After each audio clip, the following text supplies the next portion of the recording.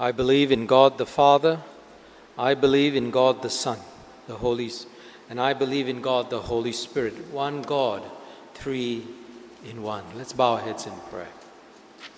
Father, on this wonderful day that the church has set aside to remember and to ponder and to understand the triune God, it is a concept that is quite difficult and complicated for us to grasp in our human understanding. And so we pray that even in a day like this today, that as I preach and as we hear your word, that your Spirit will be our teacher and our guide and grant us understanding of who you are.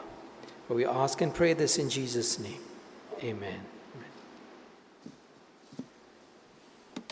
Once again, welcome to you who are watching here online here at St. Barnabas Church on this Trinity Sunday morning, and we greet you all in the name of our precious Lord and Savior, Jesus Christ. Now, the Holy Trinity is something that we all believe in, but we pray and we believe in the Trinity, and we always pray to the Trinity that hopefully no one would question us about the Trinity. Some people feel that it is an irrelevant doctrine or an unnecessary doctrine that only complicates our belief in the one God. But is the Trinity irrelevant? Can we live without it? Is it essential to our faith? And I hope these are some of the questions that we can answer this morning. There are many false understanding of who God is, and that's why the church met together, 300 ascended into heaven, and they said, there's so many different understanding of who God is. Let's look at the Bible and let's see and understand this doctrine of the Trinity. One of the false views of the Trinity that people had, and some still have, is that the Trinity means that we have one God in three different forms. One God in three different forms. And that's what theologians will call the modalism. That was an ancient heresy. See, when you depart from your understanding of who the real God is, it becomes a heresy. And an early heresy was this, the heresy of modality, that God appears in three different models or three different forms. And it's like an actor, one actor putting on three different masks and playing three different parts. The Father is the Son, or the Son is the Holy Spirit, or the Holy Spirit is the Father. And this was rejected by the early church because this view denies that there are actually really three distinct and separate persons in the Godhead. It's not one actor playing three parts. It's not a modality, but it is God in three distinct persons. And we see that in the Old Testament in many, many places. The Hebrew word Elohim is a plural word for God. It's not the singular word. And so you read through Genesis and in different parts of the Old Testament, the plural noun for God is used. And the members of the Trinity, the Father, the Son, and the Holy Spirit, are clearly distinguished from one another throughout Scriptures. And here I just put just 3 verses, but throughout the Bible, you will see that they are 3 separate entities. God the Father, of course, is the one that is talked about in Genesis chapter 1, verse 1. In the beginning, God. He is God the Father. As 1 Peter chapter 1 would say, He's the God the Father who knew you and chose you long ago. In the Old Testament, the word God is a capitalized L-O-R-D in your Bibles. And the word for Jesus is the small Lord, L-O-R-D. And so there are 3 distinct persons as shown in our Bibles. In the New Testament, Jesus is known as separate from God the Father, from John chapter 1. In the beginning was the Word, and the Word was with God, and the Word was God. Separate. God is separate. Jesus, the Son, is separate. And then the Holy Spirit is also a distinct person. Jesus speaks to the Father about sending a helper, the Holy Spirit. He didn't say, I will come myself, or he didn't ask God to come. And he says, the helper is a distinct person. And I say person because many people would like to believe that the Holy Spirit is a power or a force of God. No, the Bible uses, in the Greek, it's a masculine singular pronoun. It's a he. It's not a neuter pronoun that is used. So it's a he. He bears witness. He teaches. He intercedes. So the Holy Spirit is not just a power, not just a force, but he's a distinct person. The Father, the Son, and the Holy Spirit.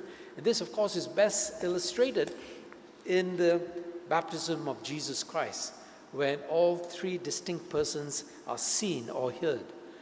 The voice of God from heaven, the voice from the Father, and a voice came from heaven, you are my beloved Son. Christ Jesus, the Son, being baptized, and of course the Holy Spirit as a dove flowing on top of him, above him. Now the second popular misunderstanding or wrong view of the Trinity is that Jesus is inferior to God the Father. And there are people there who believe that Jesus is not God at all. Like, he never existed from eternity to eternity. He was something that God created later on. And this is the heresy is called the Arian heresy. And it's also what the Jehovah's Witnesses also believe, that God, Jesus, the second part of the Trinity, is not divine, but made an image of God the Father. But the Trinity tells us that each person is fully God. The Father is fully God, Jesus the Son is fully God, and God the Holy Spirit is fully God. God the Father is clearly God, as we see in Genesis chapter 1. In the beginning, God, Elohim, created the heavens and the earth. In John chapter 1, verses 1 to 4, it clearly affirms the full deity of Christ, the passage we just read. Other passages in John chapter 20, 28, when Thomas saw Jesus after his resurrection and put his hands on Jesus' hands, and Thomas said, you are my God and my Lord and my God. Now, if Jesus wasn't God, he would have rebuked Thomas right there and then. But he didn't. And then I like this verse from Isaiah that I wrote here in Isaiah chapter 9, verse 6. For unto us a child is born, to us a son is given, and the government shall be upon his shoulder, and his name shall be called Wonderful Counselor. The what? The Mighty God, the Everlasting Father, the Prince of Peace. Surely, God the Father is clearly God. God the Son is clearly God. And God the Holy Spirit is also fully God. The Father is not the Son is not the Spirit is not the Father. Three distinct persons, and each person fully God. You know, when Jesus left the earth, he says, you go and make disciples of all nations, baptizing them in the name of the Father, the Son, and Reverend VG. No, he didn't say that, because I'm not elevated to the status of God. And he didn't say any other name but the Father, the Son, and the Holy Spirit. The Holy Spirit is classified as an equal level with the Father and with the Son. Remember when Ananias wanted to cheat the church in Acts chapter 5, and he didn't bring the whole amount of the sale of his land. Peter would tell him that Satan has filled your heart to lie to the Holy Spirit. Ananias, you have not lied to men, but God.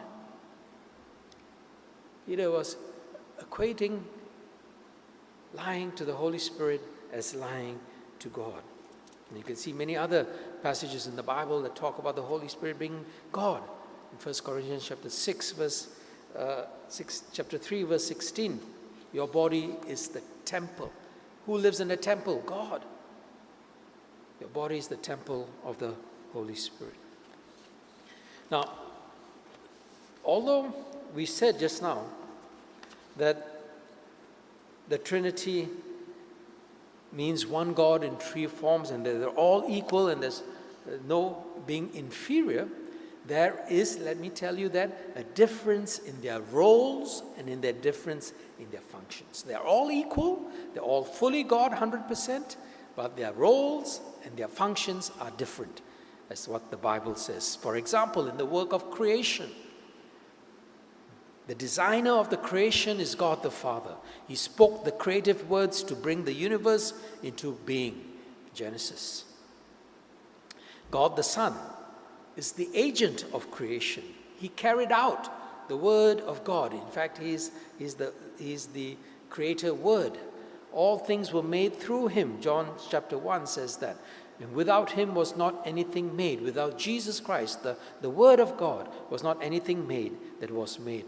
Paul would say in Colossians, in Jesus, in Christ, all things were created in heaven and on earth. So God the Father is the designer of creation, God the Son is the agent of creation, and God the Holy Spirit is the sustainer of creation. He manifested the presence of God all the way back in Genesis chapter 1, in verse 2.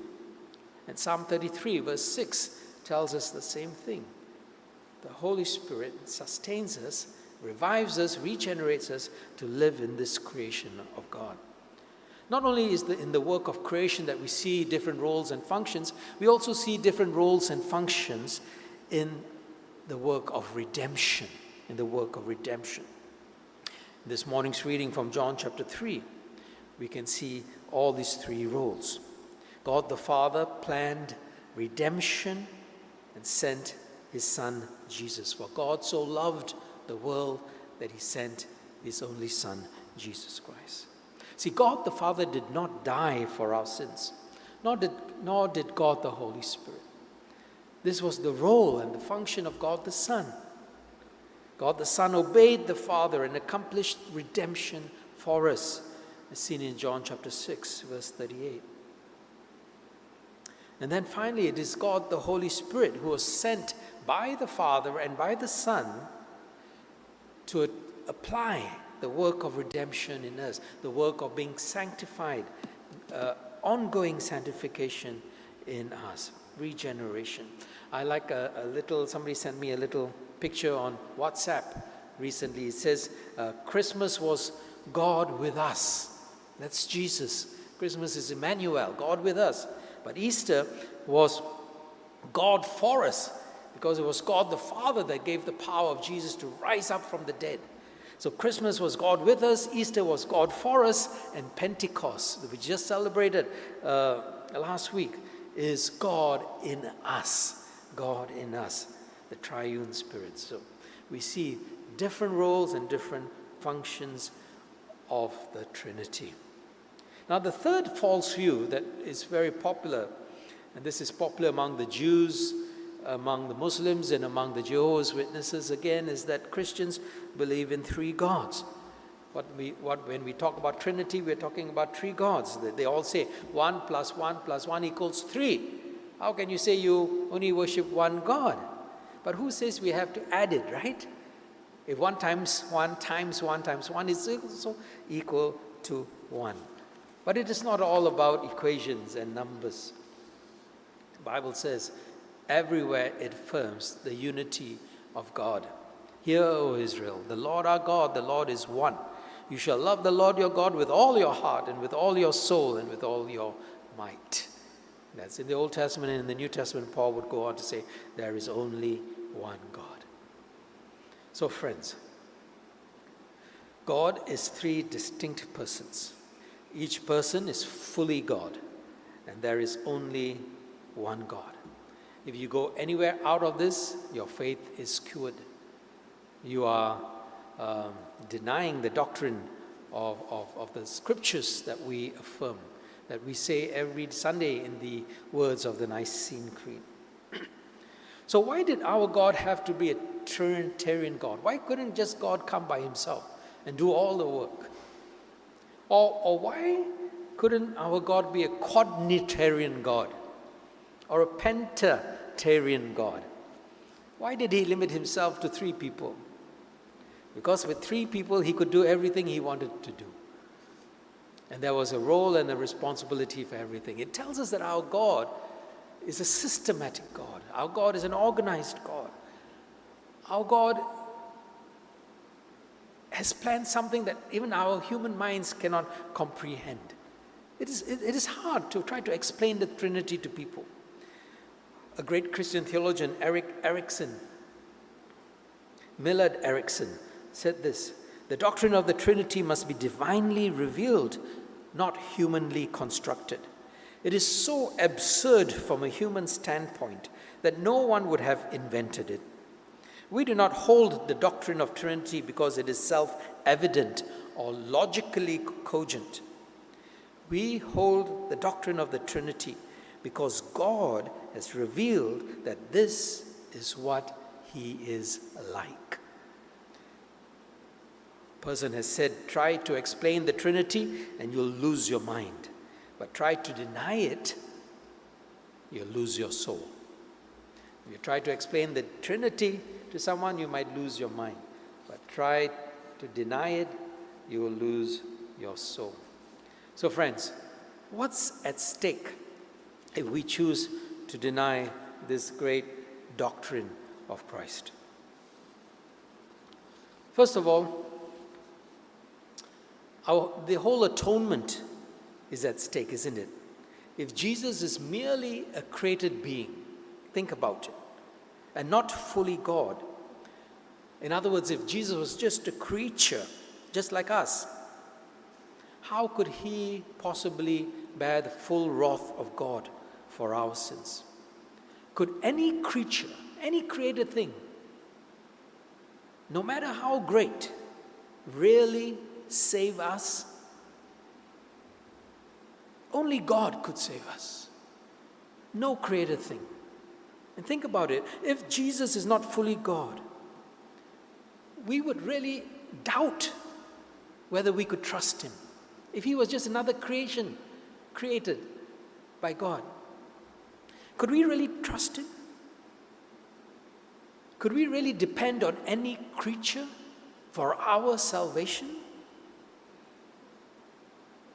And think about this. If Jesus is not infinite God, should we even pray to him or worship him? Yet the New Testament commands us to do that, to worship and to pray to Jesus, even in Revelation chapter 5. See, if Jesus was a created being and not fully God, our atonement is at stake. Our worship is at stake. And then God's personal and perfect unity is also at stake. If God is only one person, then he has no ability to love. How can you love if you are a single entity? Who would you have loved from the beginning of creation? Love is the epitome of all virtues. God should not have to depend upon his creation to actualize his capacity to love. You cannot say that God made creation, God created creation so that he could love something, which would mean that he's not independent.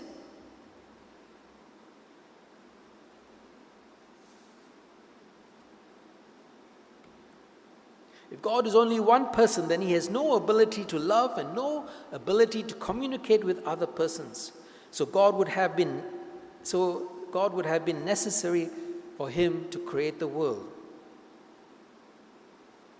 But the Trinitarian God, the God that we believe, is complete in his love relationship. God the Father loves the Son, and the Son loves the Holy Spirit. And they've been living in that harmony, in that relationship from the beginning of time. God did not need to create man. And when we say God is love, that is his attribute, that is his character. If we do not think of God as a relational being in himself, we cannot appreciate the point that we are made to reflect his image in our relationships with one another. And this is the key point of the Trinity that I want to impress upon you this morning. I'll read that again. If we do not think of God as a relational being in himself, we cannot appreciate the point that we have been made to reflect his image in our relationships to one another. And so let me finish with this quote from Paul. For this reason, I bow my knees before the Father, from whom every family in heaven and on earth is named, that according to the riches of his glory, he may grant you to be strengthened with power through his Spirit in your inner being, so that Christ may dwell in your hearts through faith, that you, being rooted and grounded in love, may have strength to comprehend with all the saints what is the breadth and the length and height and depth, and to know the love of Christ that surpasses knowledge, that you may be filled with all the fullness of God. Now to him who's able to do far more abundantly than all we ask or think, according to the power at work within us, to him be glory in the church and in Christ Jesus throughout all generations, forever and ever. Friends, the Father entrusts all things to the Son, his authority, his power over life, judgment.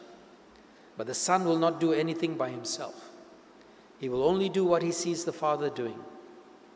The Spirit will not speak of himself, nor seek his own glory. His only task is to bring glory to Christ Jesus by taking what belongs to Jesus and showing them to us.